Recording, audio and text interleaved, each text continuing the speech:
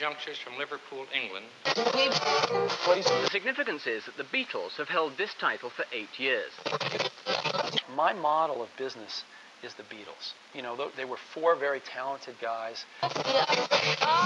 Hello, I'm Jack, and you're listening to the Here, There, and Everywhere podcast, an interview show about the Beatles' influence in the past, present, and future across the universe and across generations.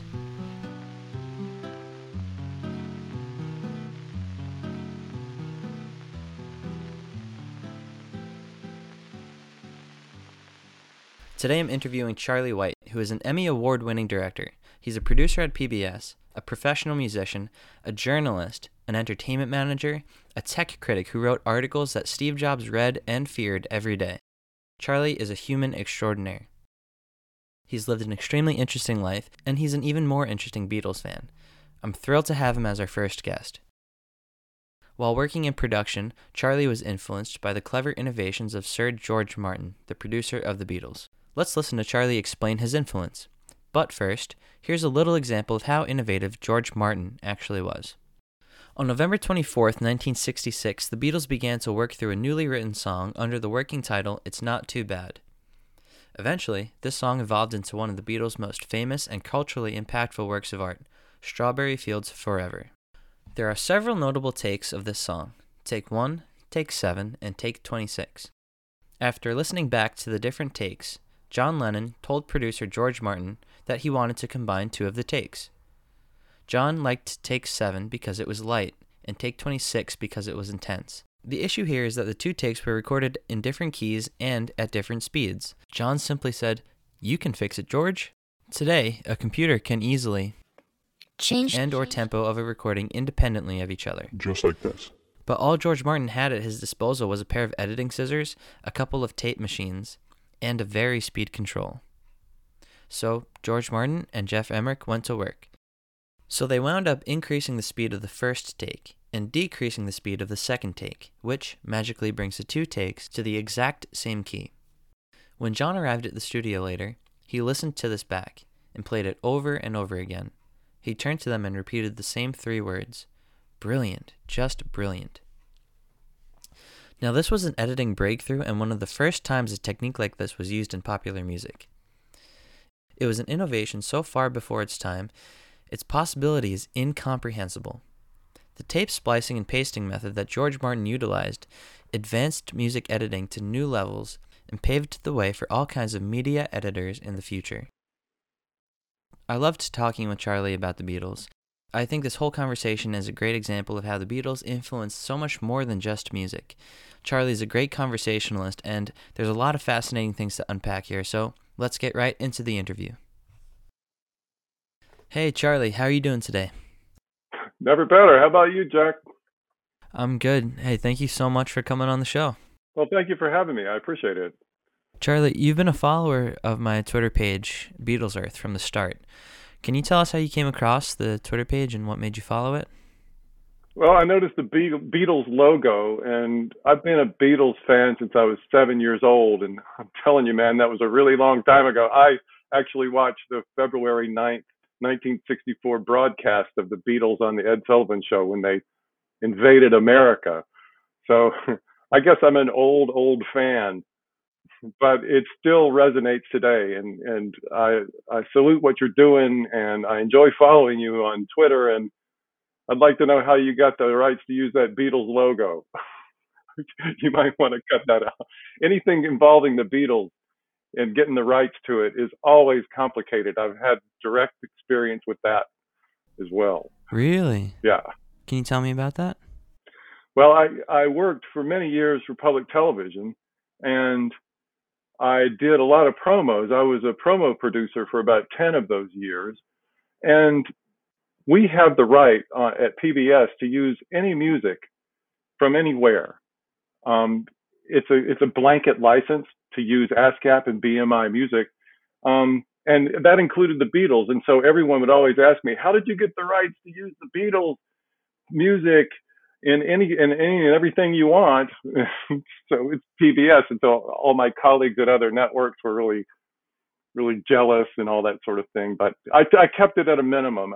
There was a time where the Beatles weren't as popular as they were at the beginning, and it seems like there's a resurgence now. But I try to keep my ear to the ground.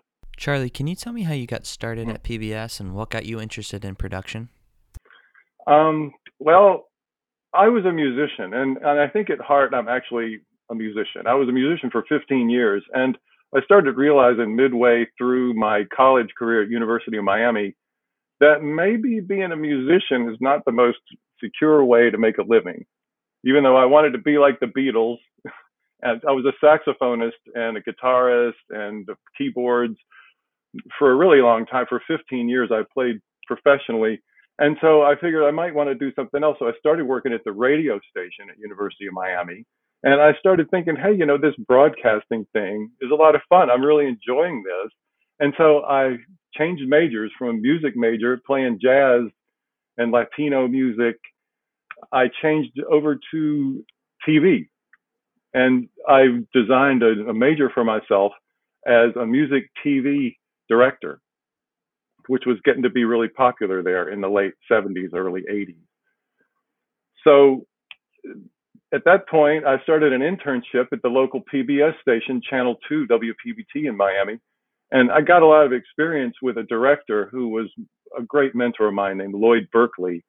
And he taught me a lot about directing, about high quality production, about what to do in television.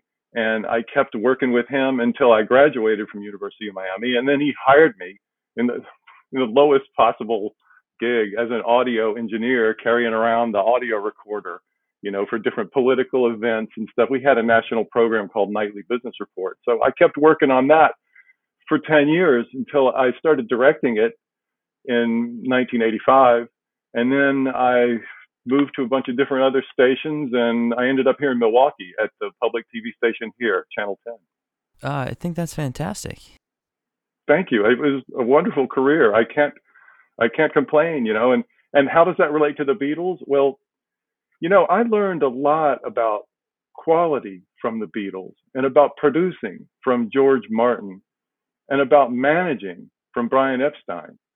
And I tried to use that in every aspect of my career. And as far as television is concerned, I took the Beatles' example of layering all kinds of sounds with a lot of their later work. And I used to do that on my promos. I would make soundscapes underneath the video that had all kinds of subtle sounds, and together as a whole, they would resonate with me. And then there was an added dimension with television where you can create layers and layers of video. And when I came here to Milwaukee, they asked me to be a promotions producer, which I was not crazy about. I wanted to be a music video director like I was in Miami. But they asked me to do promotions, and I said, hey, this is an opportunity for me to try out our new equipment, which was all digital in 1990. It was like a miracle. We had all these D2 video players, and it was all tape back then, but it seemed really fantastic compared to the junk equipment I was using before that. And it was capable of layering. So I worked with a really good video editor, and we tried to take the equipment to its limits. And that I also learned from George Martin. They just had an 8-track audio recorder for Sgt. Pepper, which was extremely limited. Well, we had a similar situation with our video setup, which was quite advanced for its day, but most people didn't think it could do more than like 3 or 4 layers without going into noise. But we figured out ways to do 50 layers of video and put all sorts of subtle shines in the moves that we would do and layer and stack things up. And I would always think of that song, Tomorrow Never Knows, the way they had all the soundscape with the seagull sound effects and all this crazy stuff playing backwards. We would do backwards audio sometimes. Like we'd get a sound of a cymbal, and a cymbal sounds like crash, but when you play it backwards, it goes. And that's a good sound effect when you have a lot of quick shots and then you zoom in quickly on something and you go. We would do that sort of thing. Like the way the Beatles did the giant chord in Day in the Life, where it starts with the strings and they're all going up higher and higher, and then they kind of needed a sound effect there, didn't they? So it sounds like George Martin was a huge influence on you. Is that right? He was. And I just would read everything I could about the Beatles, and in particular about George Martin and the way he produced the Beatles. And as I said, and Brian Epstein, as he managed the Beatles and showed them how to polish up their act. And that was another part of my career I can talk about later. But George Martin had a way of listening carefully to what his clients, the Beatles, wanted, and then taking the equipment that was available to them at the time and pouring in all the creativity he could gather and thinking about it for a long time, and then making the equipment do things that were far beyond what it was really capable of and what anyone else thought it was capable of. And it gave me ambition. It was really, I was profoundly affected by that. And I kept thinking, okay, let's make this, what would the Beatles do? You know, a lot of people say, what would Jesus do? I say, what would the Beatles do? What would George Martin do here? Right. And that's been a touchstone for me throughout my career. So how did their manager, Brian Epstein, influence your career as well? Well, later in my career, in the mid-teens and starting in 2015, I have a magician friend who really needed a manager and wanted to introduce his act to the United States. And I thought, well, hell, I can do it. Let me be your manager. He said, fine, I'll be my agent too. So what I did was I studied the way Brian Epstein brought the Beatles to the United States, and I was kind of doing the same thing. I was bringing Simon Pierro, the magician, who was famous in Germany, had his own TV show, and was doing gigs all over the world, but not in the United States. I brought him to the United States and tried to make it so that he would be a big hit. And I really did figure out, thanks to Epstein, I just had to contact the right people. That's what he did when the Beatles came to the United States in 1964.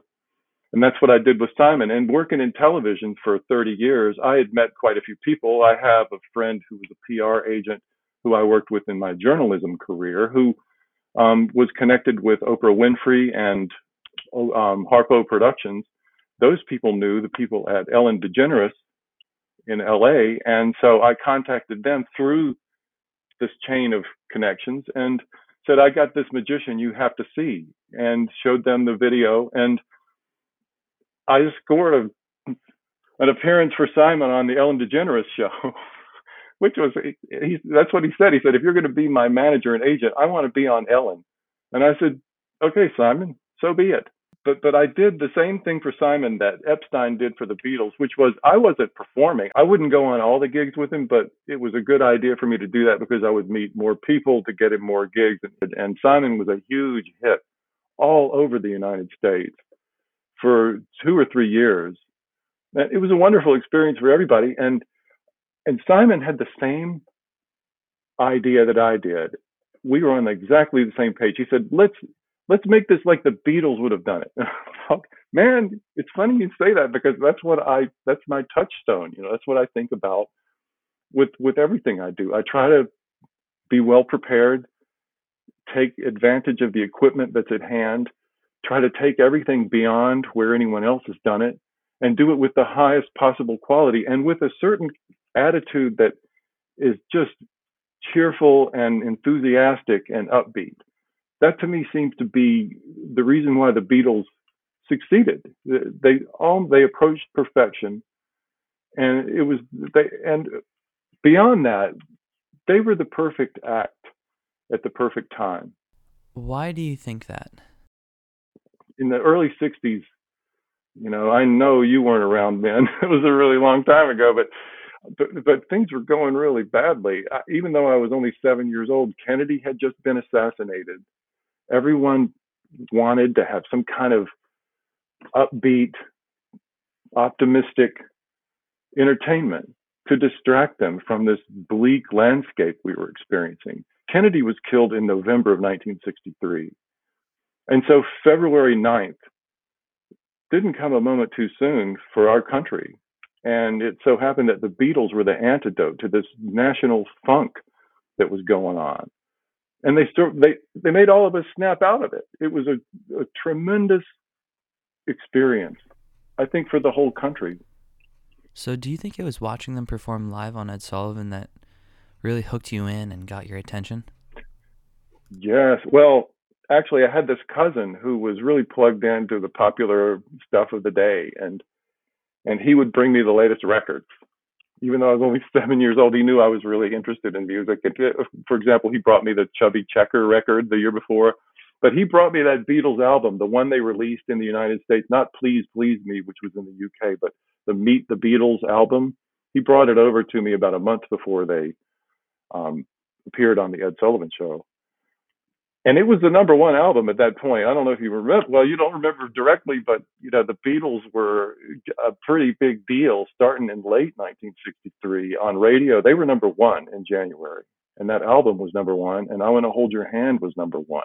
So when I heard that, I can remember the moment when my dad put the record on the record player because he wouldn't let me touch that stuff. But it was a revelation to me. I'd never heard anything like that before. I hadn't heard guitars that sounded like that. I hadn't heard singers who sang so perfectly in tune with each other. And the whole thing to me was obviously, it was like a miracle. So you started out enamored by them. You're a fan of the band. You're a fan of their music. Yeah. At what point in your life did you become aware of this, fifth Beatle aspect? And when did you become interested by George Martin and Brian Epstein and make a decision that these guys are going to influence your career? Well, the music part, I immediately got a guitar after that. So I started playing, and I was also taking piano lessons. So the music thing, it sort of built on itself. But as far as being a producer, I remember there was a double album that was released, I think in 1965. Early 65, that was a voice album. They were talking about the Beatles, and it was kind of like a podcast, as a matter of fact, but it was on a vinyl 2-album set. And I listened to that over and over again, and they kept talking about George Martin, and Brian Epstein, which is the way the Beatles would pronounce it, Epstein. And I thought, wait a minute, what is I was just a 7-year-old kid. What is a producer anyway? Is that just like a guy that hangs around and pulls out the money when somebody needs food? I mean, what is that?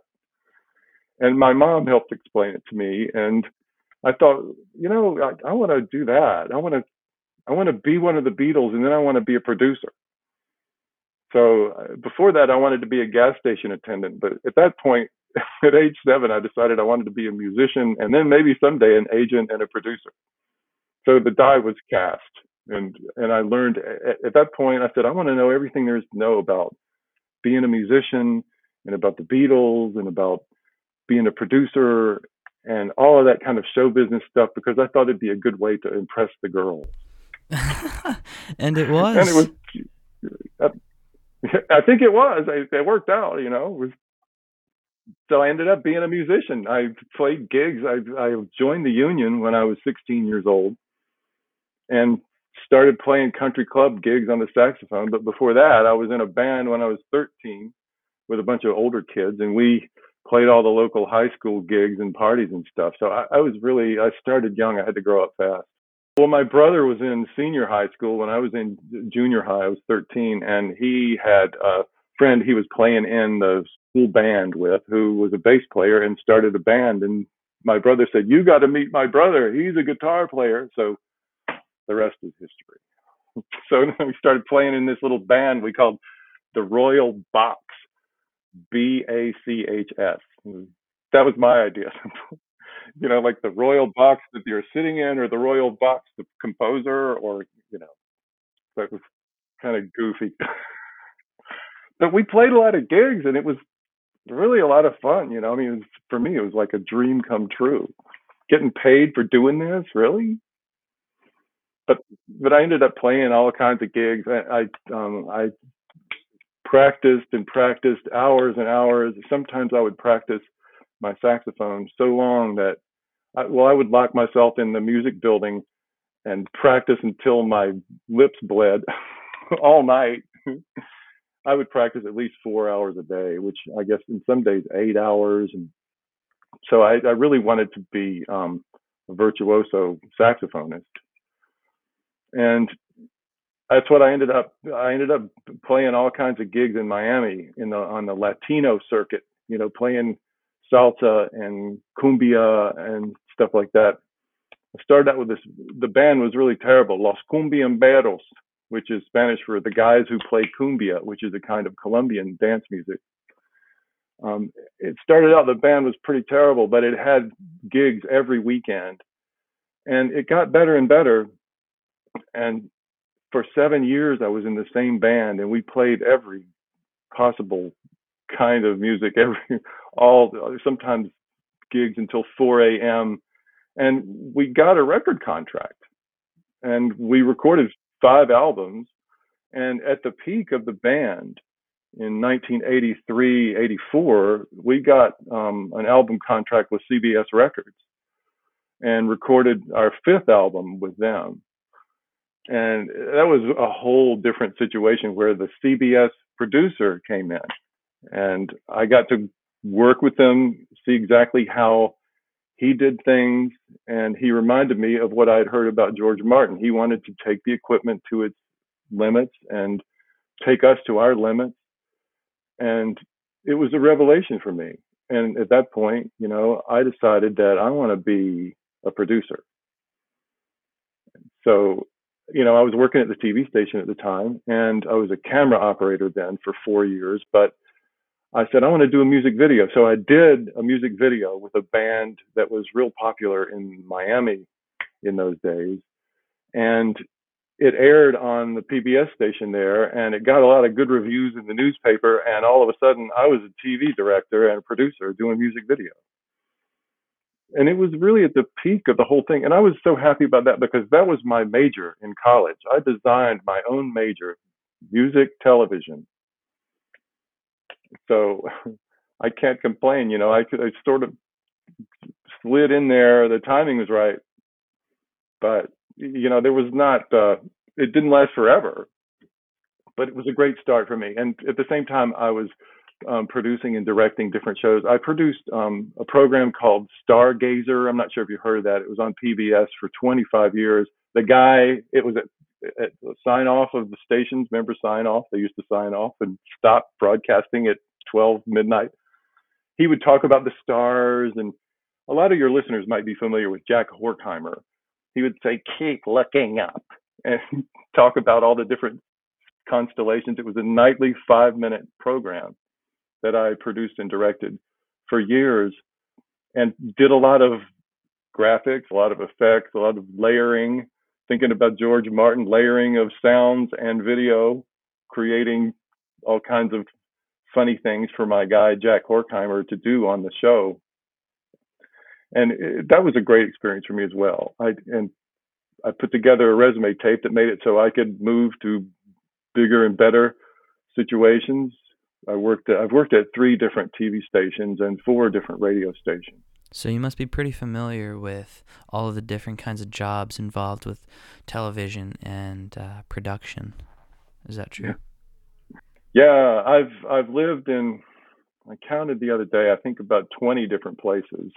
But I've lived in several different cities, and I've done a whole lot of different jobs. I don't even want to list all of them here, but I've done all of the jobs in television. I had to work my way up from the guy who puts together the set, a set construction and audio assistant, to executive producer, director, which is where I ended up in the early 2000s, producing and directing and executive producing my own cooking series that was national on PBS. So, Charlie, is it safe to say you know the industry like pretty much inside and out? Yeah. Well, I don't know everything about anything, but I do know and understand how to direct a TV show, how to create promos, how to write a magazine article, how to play the saxophone, flute, clarinet, piano, guitar, bass, and drums. So if anybody needs anything like that, let me know. Your story and professional growth, I think, is very similar to that of the Beatles.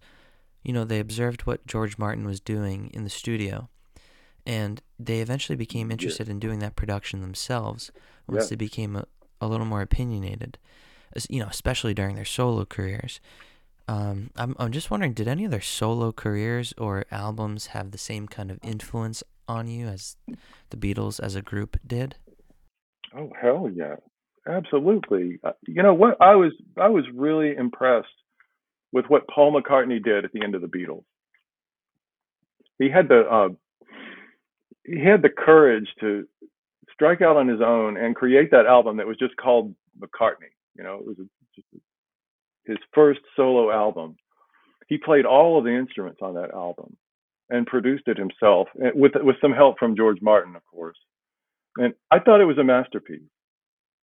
It just he, for example, the song "Maybe I'm Amazed" is on that, and I think that's a spectacular song and shows that he could just slide over from the Beatles into a solo career and succeed spectacularly. Yeah, yeah, no, exactly. And I think, you know, that record, McCartney, is very special to me because it was written during a period of Paul's life where he was really depressed and it was Yeah, just a low period. And he couldn't even get out of bed some days. And then Linda motivated him to just get in yeah, the studio and start creating. And it's really inspiring to me to know that, hmm you know, even the biggest names can fall down and have to start again. It actually reminds me a lot of how Steve Jobs was fired from Apple, oh yeah, and then he stayed in bed for weeks on end and had no motivation to do anything. He never got up until he started a new company called Next Computers, yeah. and he just started with that. And then eventually Apple bought that company, and Steve Jobs was hired back at Apple. Steve Jobs has this quote that goes, "Sometimes life hits you in the head with a brick. Keep moving forward." Oh, I like that. Yeah, And that quote actually reminds me of Paul McCartney because he really wanted to keep the Beatles going during the time of their breakup, and there were so many reasons that they were just drifting apart. But yeah. speaking of Steve Jobs, I believe you have a very interesting story about a personal experience with him. Can you tell us a little bit about that? Yeah, I'll be happy to. Well, Apple was really making great strides when Steve Jobs came back to Apple after he had been fired, and he had a tendency to exaggerate. And I had a column on Digital Media Net um, it was a weekly opinion column, and I would sometimes take shots at Steve Jobs. And at one point, well, I said all kinds of kind of obnoxious things about him, like when he got that jet, he got this Learjet free. He says, "I'm not taking any salary," but somehow they gave him the $70 million jet. And I said, "Steve Jobs, you're not telling the truth anymore. What are you doing flying around in that jet without benefit of pressurization? I mean, what the hell?" Well, he didn't care for that. So a couple of weeks later, they came out with some new Macs. And my job was to test a lot of different computers used in digital video editing, which was quite the thing back in 2002. It was very hard to do, even with standard definition.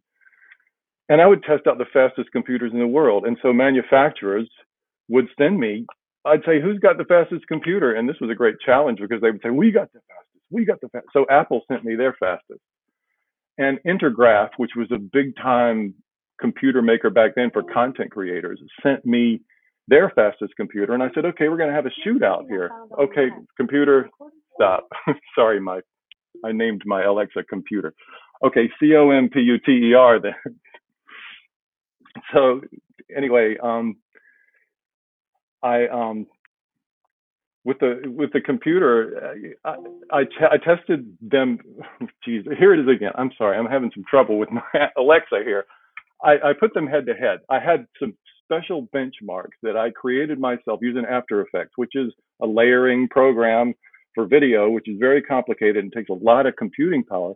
I tested the Apple, I think it was the I don't remember which Mac it was, but it was their fastest one of the day against this Intergraph machine with these benchmarks to see which one was the fastest, because Steve Jobs kept saying, our computer is 10 times faster than all the others. No, it wasn't. It wasn't anywhere close to as fast as the Intergraph computer. So I wrote a review about it, and I said, Steve Jobs is lying. That's not the fastest PC in the world. This is the fastest PC. Look at these numbers. You can reproduce these benchmarks yourself. I made them available in the article.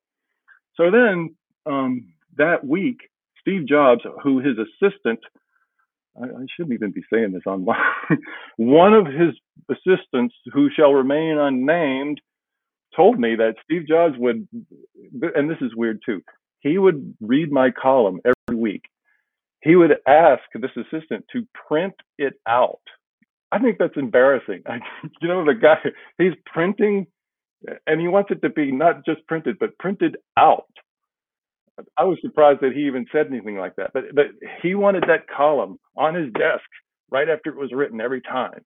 So he had read this, and he said, he was incensed. He said, who is this guy?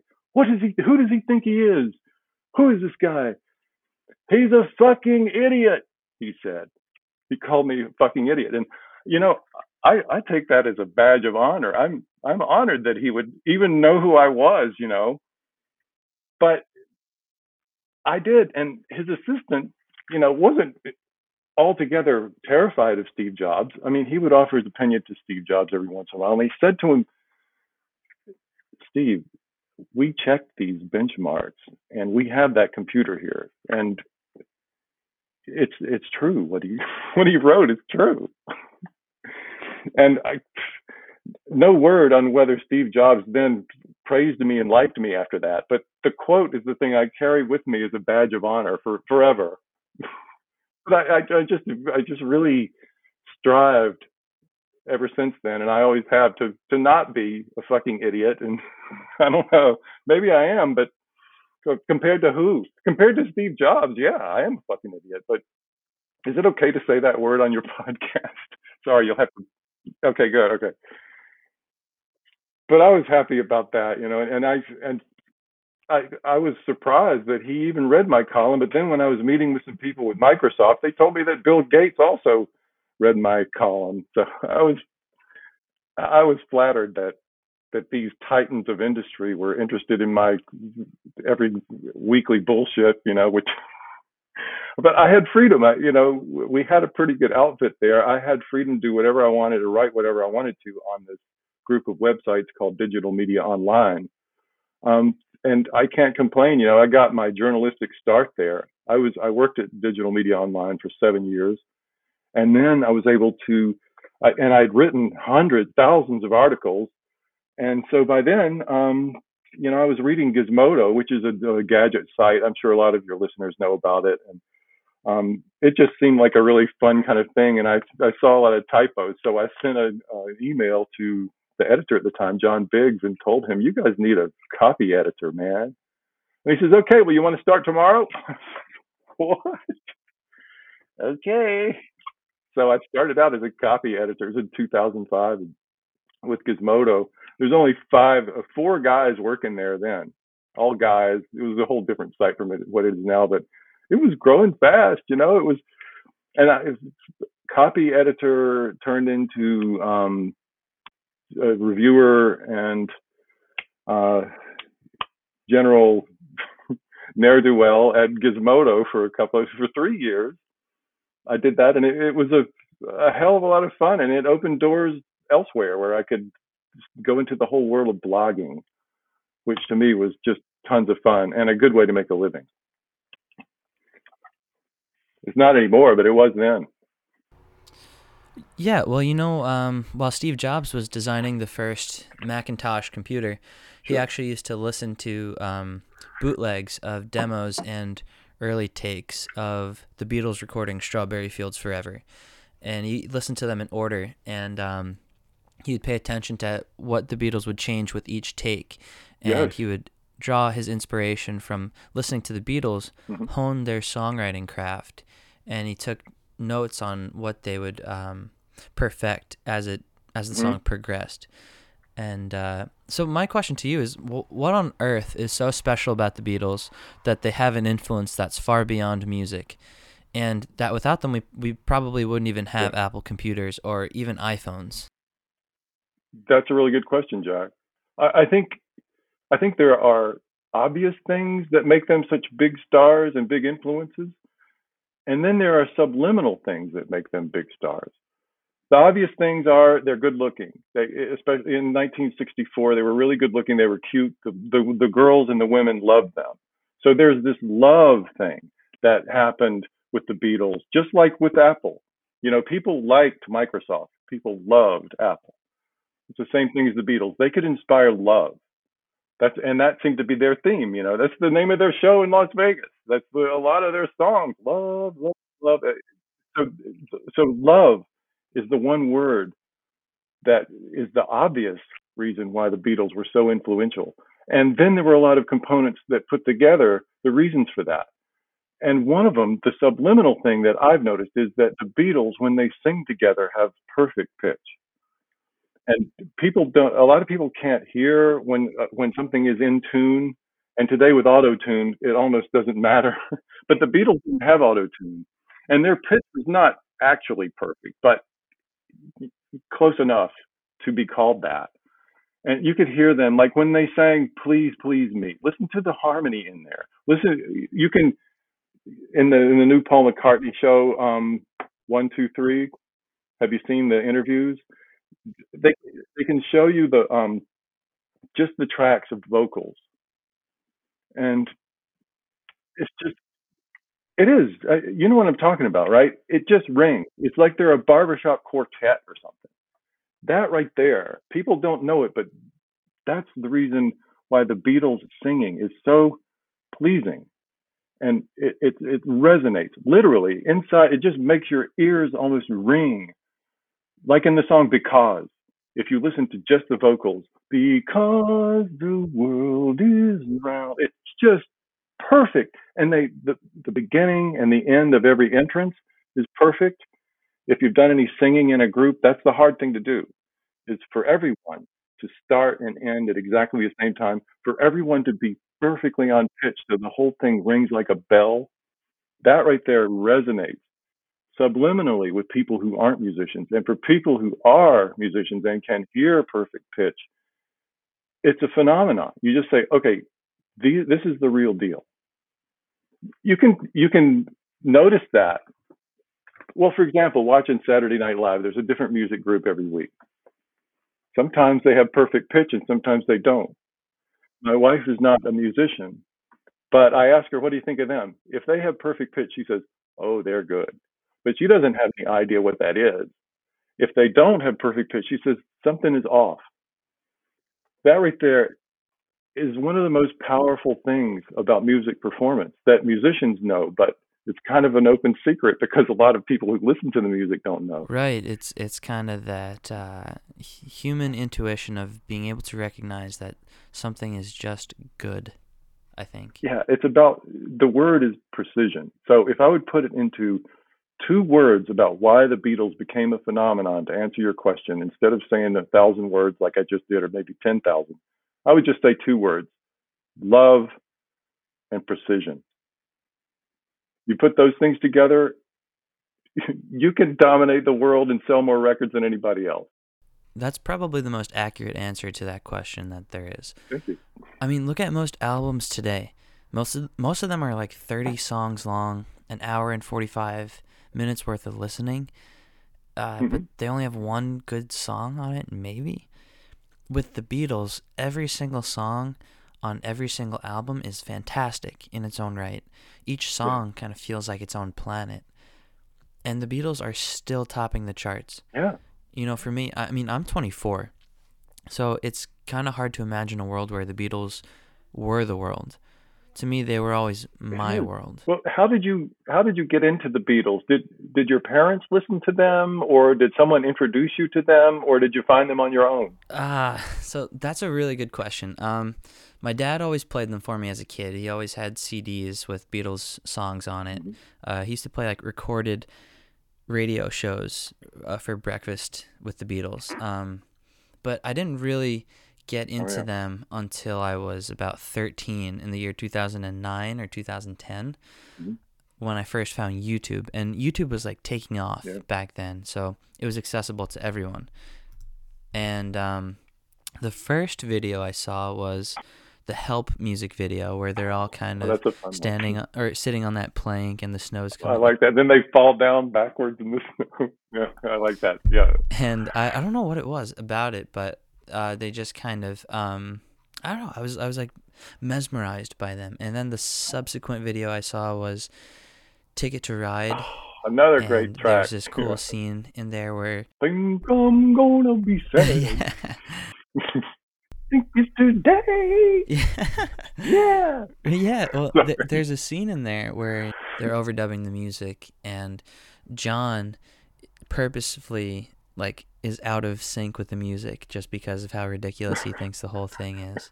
And seeing that kind of just slight rebellion as a 13-year-old, it really resonated with me, and I was like, oh, I like this singer and I like this band. So I kind of got the Beatles all at once. You lucky, you got to experience it all in one, all of a sudden, just like you were smacked, you were gobsmacked. Yeah. I mean, I kind of went from listening to Help to listening to Eleanor Rigby. Yeah, you see, as we old timers had to wait and wait. Yeah. They had only 2 albums per year. Oh my God. So what's your favorite Beatles album? That's a hard one. I know. Yeah. So I don't really have a favorite Beatles album. What I listen to tends to kind of revolve around what's going on in my life, and also kind of like the seasons. So, for example, in the fall, I tend to listen to Beatles for Sale or Rubber Soul just to kind of like enhance the autumn experience going on. And but if I'm also going through like a life change, I'm going to be more inclined to listen to like Sgt. Pepper or Abbey Road, just because, the Beatles were going through changes during those times as well. And I feel like there's something embedded in the music that they're making that kind of resonates with me a little more. How about you? What's your favorite album? Oh man, see, I was hoping you wouldn't ask that. I really like the technical proficiency of Abbey Road. To me, it was the first and their last album, but it was the one that took advantage of modern technology of the day. They didn't use that crappy 8-track anymore. They were using like a real studio like we used in the 80s, which was leaps and bounds better than what came before.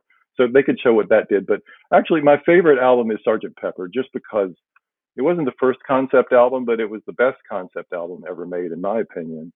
And it showed the unbounded creativity of the 4 Beatles and George Martin, what they could do with limited equipment, but probably the most awesome collection of creativity, of musical creativity ever, and put that into a studio and give them a huge budget. And everything about that album was perfect. The album cover even was a lasting work of art. All of the songs were such a variety. I mean, you were talking about how a lot of bands have, it seems like they got one song. It's like they're Johnny One Note, and all their songs sound the same. There's like this quiet little intro, and then they go into a 3-chord thing, and there's no bridge or anything, and it's just sort of a vamp. That's not the Beatles. I mean, think about Sgt. Pepper. Think about the contrast of She's Leaving Home to Within You and Without You. It's like they're taking us from a sad drama to India and back again. And then there's Maxwell's Silver Hammer. There's crazy songs, and there's spectacular. The whole thing is just it's a kaleidoscope. It's a masterpiece. Yeah, exactly. The thing with Sgt. Pepper is that it's like a perfect fusion of pop music and classical arrangement, and it's contemporary issues fused with like intellectual lyrics, and it's just everything. I mean, you can try to replicate something like that, And the Rolling Stones did in the same year Oh, with their yeah. I forget Their which album that answer was. to it, a concept album. I can't remember the name of it. I know the one you're talking about. Their Satanic Majesty's Request, I think it was Oh, called. oh yeah. And I appreciate that album, and I like all the songs on it, but I'm sorry, Mick Jagger, if you're listening to this, but You never it's know. just no Sgt. Pepper. It's just not the same level of Yes. it's not as clean as Sgt. Pepper. It's not as thought provoking. It's it's a good attempt, but I think that who people are as musicians is defined by their failure to become the Beatles. Wait. I mean that's just my opinion. That Mine too. I think you're right. That's a really good point you make there. There were other concept albums too, like the Beach Boys did Pet Sounds. In fact, that was a huge inspiration to Paul when they were planning Sgt. Pepper. And Pet Sounds is a hell of an album, I like it a lot. I don't love it. Sgt. Pepper, I love it. And I love its precision too. And here we are again, love and precision. Those are there are more ingredients, but those for me are the pinnacle.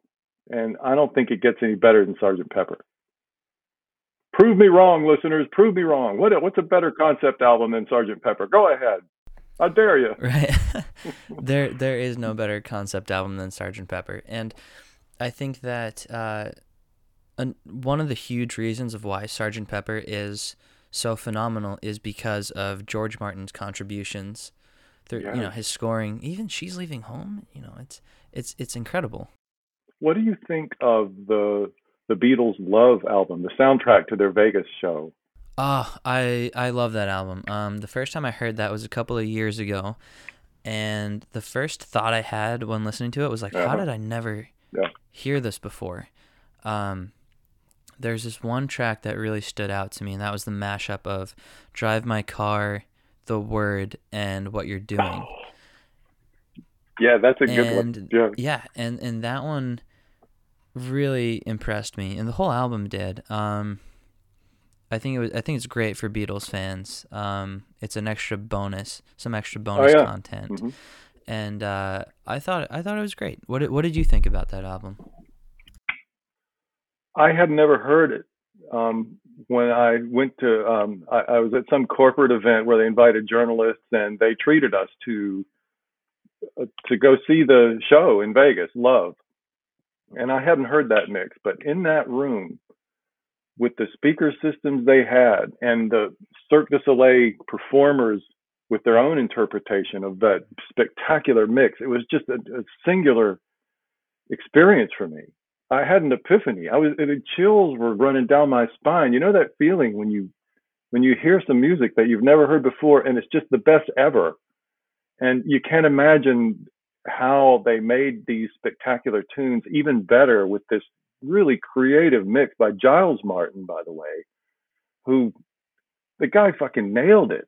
The whole show was just a masterpiece. You should go see it if you're ever in Vegas. Everybody who's listening, go see Love. It's still playing at the Mirage. It's been playing for, I don't know, 15, 20 years now. But it's just it's a spectacular. I keep using the same words. I can't even think of a word. It's an enormous spectacle in every possible way. It's worth it. It's worth every penny. It's wonderful. Something cool about it too is the hall. This room where they have it. It's in the round. Great big theater, and the way they present the audio is really interesting because not only do they have a world-class sound system in there playing the soundtrack, but in each seat is really comfortable, and you're sort of leaning back a little bit, and on either side of your head there are speakers. So they do some weird effects. I don't even know how they did it or what, but it just feels like the music is swirling all around, like you have headphones on and you're hearing the music in the space as well. It's an effect I haven't ever experienced before or since. But even that is another thing where it was designed by the Beatles. They just said, here's what we want it to be like. We want control over what it sounds like in the hall, what the building is like. What are the Cirque du Soleil people going to be doing? Which was also spectacular. I think the guy who started Cirque du Soleil, Gilles, what is his name now? I can't remember his name, but he was also inspired by the Beatles. Oh, no way. Yeah. Sort of like the way Steve Jobs was. Everyone who is a fan of perfection and love it can be inspired by the Beatles, I think. Yeah, well, I think that's a good point. I think that everyone who kind of has love and precision on their everyday minds and kind of lives their life with those two things in mind, they're going to naturally be drawn to the Beatles because those two themes are interwoven in all of their songs and all of their music. And the Beatles have a lot of layers to their own style as well. Like John would make fun of Paul for silly love songs. And Paul did a song about that. But the Beatles were a whole lot more than just "Love Me Do." They dug deep into existentialism with "Nowhere Man" and with "Tomorrow Never Knows" and "This Is Not Dying." Just talking about the most profound issues and philosophies in the world, back to back with, "She Loves You, yeah." I mean, that's not about existentialism, let's face it. Yeah, no, absolutely. But that introduced me to the philosophies like that, to Eastern philosophies, which I don't ascribe to, but I was exposed to those as a boy, as a nowhere man. And then my mom explained to me, well, this is about existentialism. Let me tell you what that is. And since when does I don't know, I guess I was about 9 years old. Since when does a 9-year-old boy learn about existentialism? Some people never learn it. Well, exactly, and that probably would have never happened if not for the Beatles, because there's no one else doing that. No one else even knew what existentialism was, or Eastern religions, or philosophies, or anything like that. Look at where they went. They went from silly love songs to, like you said, the universe. Yeah, across the universe. They even had a song, across the universe. They went all the way across and created new ones, as you say. Yeah, no, you're right, and I think that we're still feeling the effects of the Beatles' impact today. We are. We are listening to music with experimental techniques like auto-tune and computer-generated drums, but you look at that in a microscopic lens, you're like, okay, that's has nothing to do with the Beatles, but then you trace it back and you see... Wouldn't have been the same if it weren't for the Beatles. Right. And I'll tell you something else. I think the Beatles have had such a profound impact. Let's think about the future. I think the Beatles will hold a similar place in music history as Mozart, where I believe people 100, 200 years from now will be sitting down in chamber music halls and listening to the Beatles music. Now, you call me crazy, but I think this is true classic art that we were lucky enough to experience while these people were still alive. But the spirit, I studied Mozart a lot when I was a music student, and I think the Beatles carry on the spirit of Mozart, which was playful, just expanding music, taking everything to the next level, doing things no one else could do, and with a signature glee that is just not present in all the other classical musicians. For me, whenever there's a Mozart composition that comes on, it's immediately obvious who wrote that, because it just has this je ne sais quoi. It has precision, and I'd even say there's some love in there, because people loved Mozart. And people still do.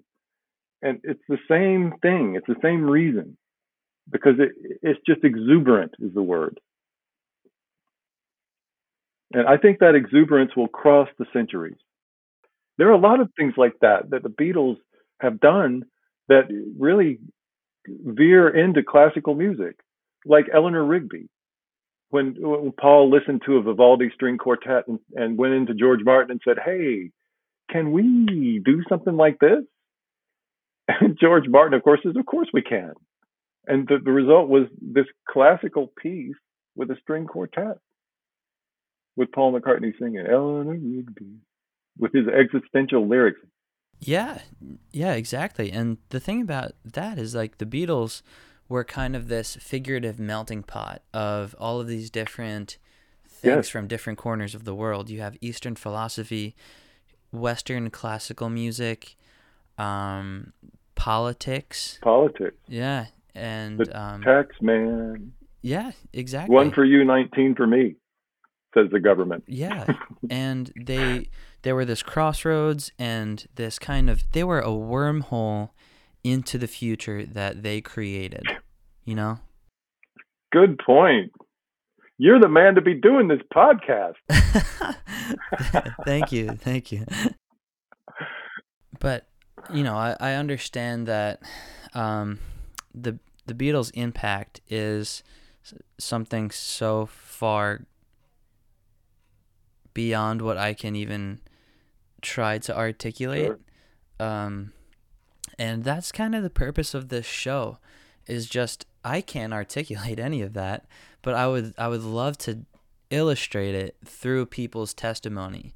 And I think that your story is a perfect start to this show. So I just want to thank you one more time for coming on. Thank you for your time. It was great talking with you. And you're welcome. This is my favorite topic. I'm glad you invited me. Thank you so much for having me. I really hope that we can have you back sometime in the future. I'd love it. Thank you, Jack. Looking forward to it. Much appreciated.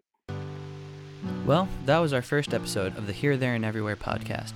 I hope you enjoyed it. Don't forget to rate and subscribe to this podcast wherever you get it. Be sure to follow our Twitter page at Beatles Earth and check us out on our website, BeatlesEarth.com. Be sure to tune in every week to hear a new guest describe how the Beatles have influenced their life. See you next time.